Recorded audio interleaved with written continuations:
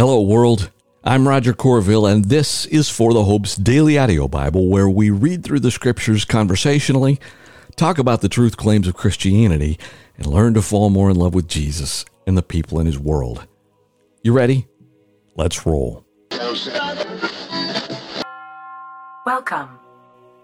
Yesterday, as we closed out 1 Thessalonians 3, we heard Paul pray a little prayer that asked God to, 1, help him visit them, and then he actually prayed something that I pray for you, that they would grow in love and holiness.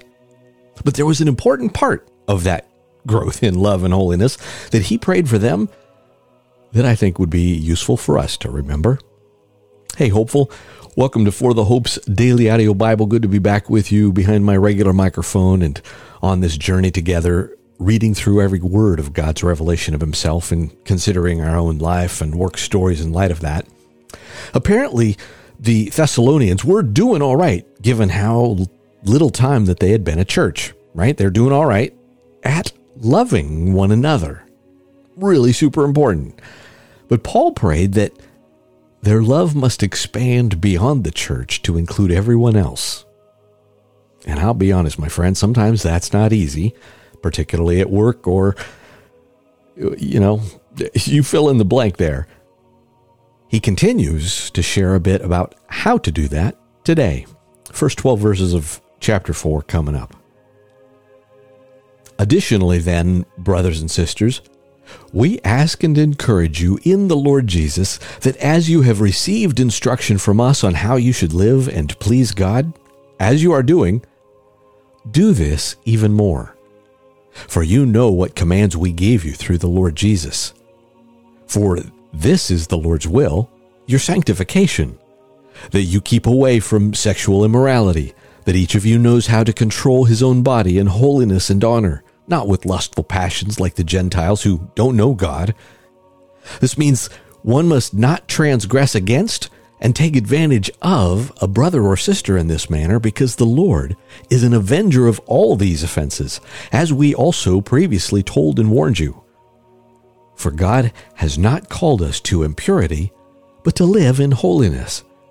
Consequently, anyone who rejects this does not reject man, but God, who gives you his Holy Spirit.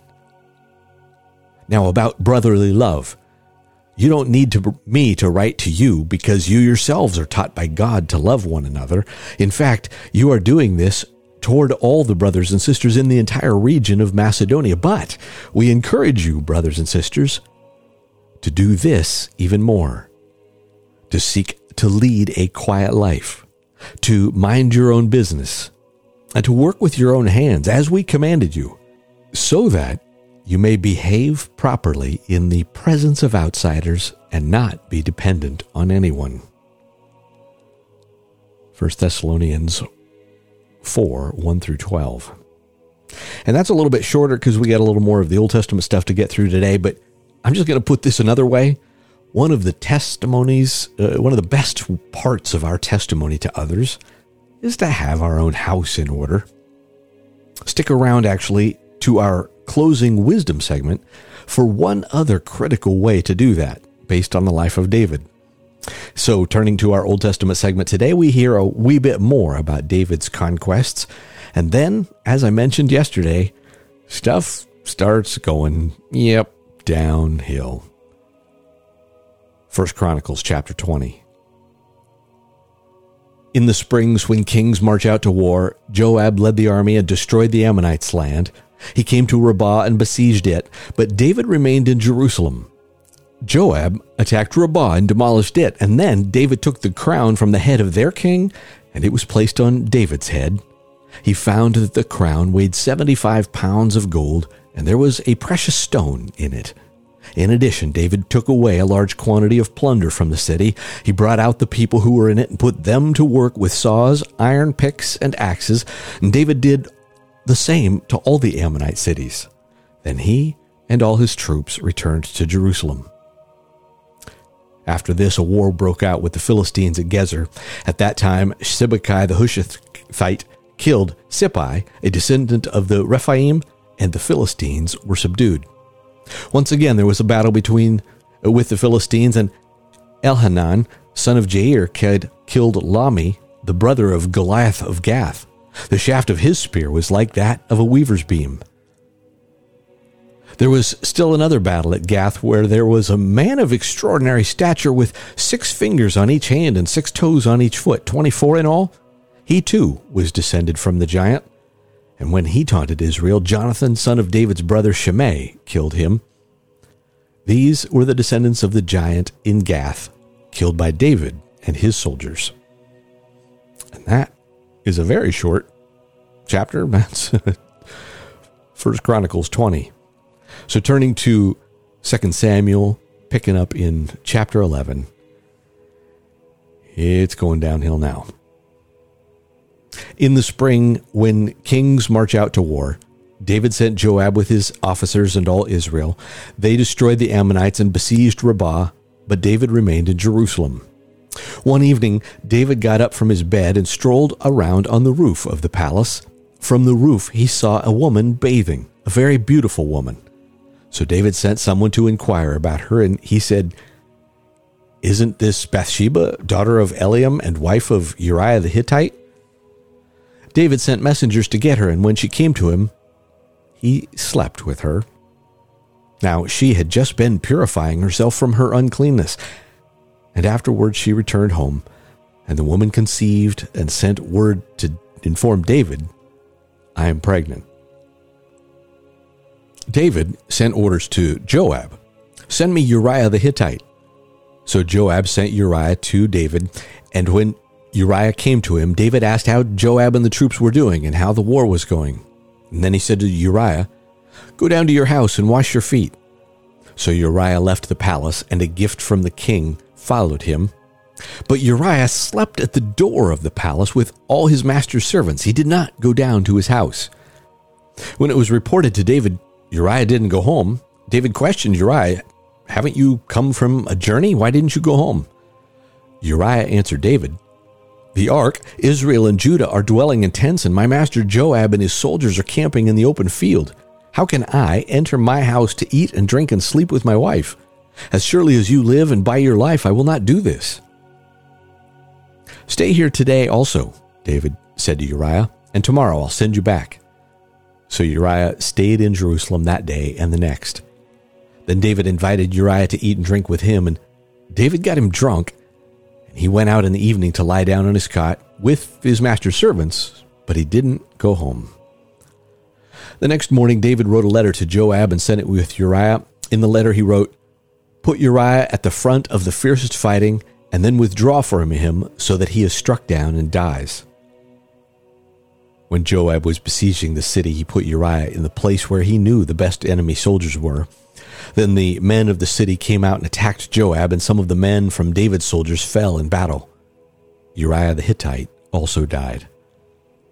Joab sent someone to report to David all the details of the battle, and he commanded the messenger, "When you've finished telling the king all the details of the battle, if the king's anger gets stirred up and he asks you, 'Why did you get so close to the city to fight?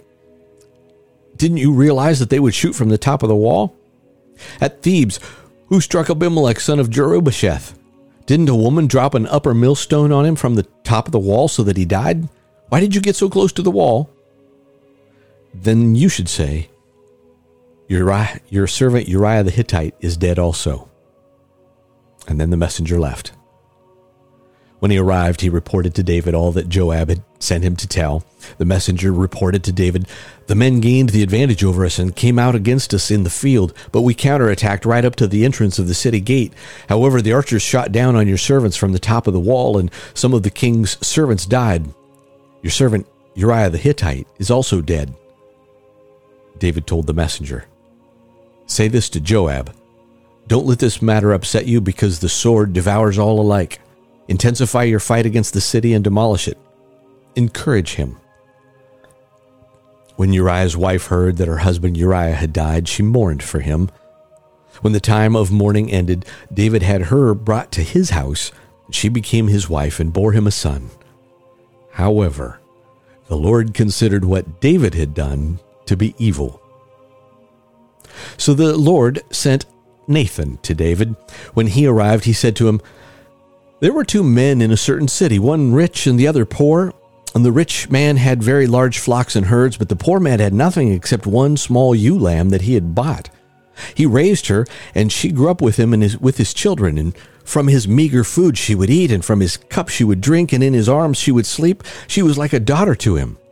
Now a traveler came to the rich man, but the rich man could not bring himself to take one of his own sheep or cattle to prepare for the traveler who had come to him.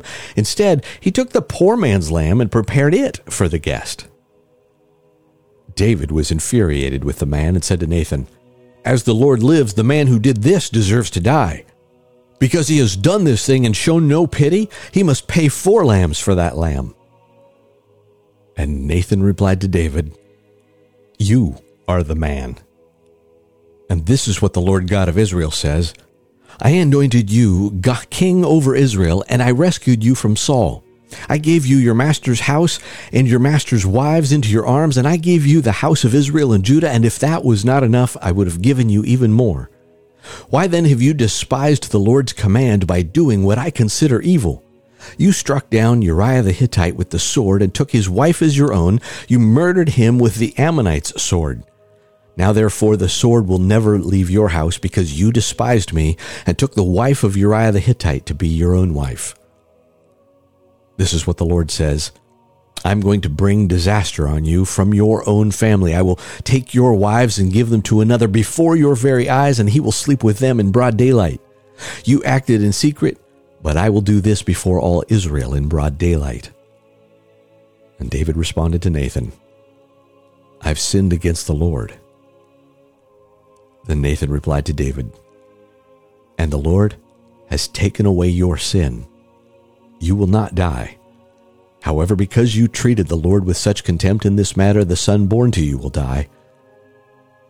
And then Nathan went home. The Lord struck the baby that Uriah's wife had born to him, and he became deathly ill. David pleaded with God for the boy. He fasted, went home, and spent the night lying on the ground. The elders of his house stood beside him to get up from the ground, but he was unwilling and would not eat anything with them. On the 7th day, the baby died, but David's servants were afraid to tell him that the baby was dead. They said, "Look, while the baby was alive, we spoke to him and he wouldn't listen to us. So how can we tell him the baby is dead? He may do something desperate." When David saw that his servants were whispering to each other, he guessed that the baby was dead. So he asked his servants, "Is the baby dead?" "He is dead," they replied. Then David got up from the ground.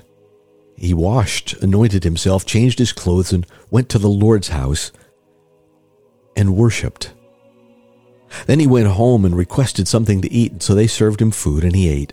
And his servants asked him, Why have you done this? While the baby was alive, you fasted and wept, but when he died, you got up and ate food.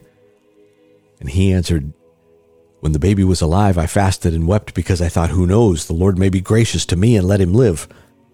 But now that he's dead, why should I fast? Can I bring him back again? I'll go to him, but he will never return to me." Then David comforted his wife Bathsheba. He went to her and slept with her, and she gave birth to a son and named him Solomon. The Lord loved him and sent a message through the prophet Nathan, who named him Jedediah because of the Lord. Joab fought against Rabbah of the Ammonites and captured their royal fortress. Then Joab sent messengers to David to say, "I have fought against Rabbah and have also captured its water supply. Now therefore assemble the rest of the troops, lay siege to the city and capture it. Otherwise I will be the one to capture the city, and it will be named after me." So David assembled all the troops and went to Rabbah. He fought against it and captured it. He took the crown from the head of the king, and it was placed on David's head. And that crown weighed 75 pounds of gold, and it had a precious stone in it. In addition, David took away a large quantity of plunder from the city. He removed the people who were in the city and put them to work with saws, iron picks, and iron axes, and to labor at brickmaking. He did the same to all the Ammonite cities, and then he and all the troops returned to Jerusalem. And that is 2 Samuel 11 and 12. My friends, today's wisdom segment You probably even guessed it if you've been around this Bible thing for any period of time, is Psalm 51, which is the psalm that David wrote. In fact, here's the superscription, actually in the Hebrew text says, "For the choir director, a psalm of David, when the prophet Nathan came to him after he had gone to Bathsheba." And my friends, this kills me. Because kind of like David, I lived a life of war. Not literal war. My friends, we all have a past. And the accuser would love to accuse you about whoever you were or weren't in years gone by. But hear this. This psalm is one of those that honestly just should grip us. And in today's Always Be Ready segment, I'm going to just go a little more into this, and I'm going to reread it with a few notes and comments from a time that I preached through it. It's not going to be a sermon. I'm going to just reread it and keep it shorter. But I want you to own this, because this is God's word and his heart for you. Psalm 51. Be gracious to me, God, according to your faithful love. According to your abundant compassion, blot out my rebellion. Completely wash away my guilt and cleanse me from my sin. For I am conscious of my rebellion, and my sin is always before me. Against you, and you alone, I have sinned and done this evil in your sight. So you are right when you pass sentence. You are blameless when you judge. Indeed, I was guilty when I was born. I was sinful when my mother conceived me. Surely you desire integrity in the inner self, and you teach me wisdom deep within. Purify me with hyssop, and I will be clean. Wash me, and I will be whiter than snow. Let me hear joy and gladness. Let the bones you have crushed rejoice. Turn your face away from my sins and blot out all my guilt. God, create a clean heart for me and renew a steadfast spirit within me. Do not banish me from your presence or take away your Holy Spirit from me.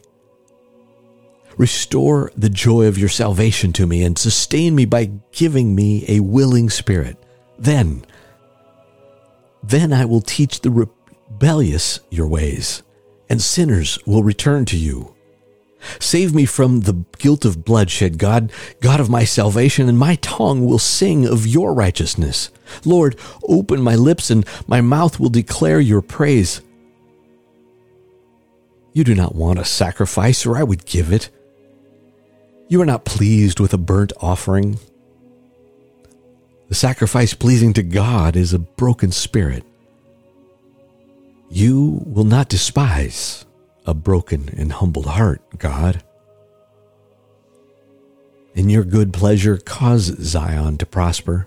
Build the walls of Jerusalem. Then you will delight in righteous sacrifices, whole burnt offerings. Then bulls will be offered on your altar. Psalm 51. Lord God, may we all just recognize that it is you who are to be glorified. It is you who cleans us up. Lord, I pray that someone here struggling with something today will just recognize again that becoming a living sacrifice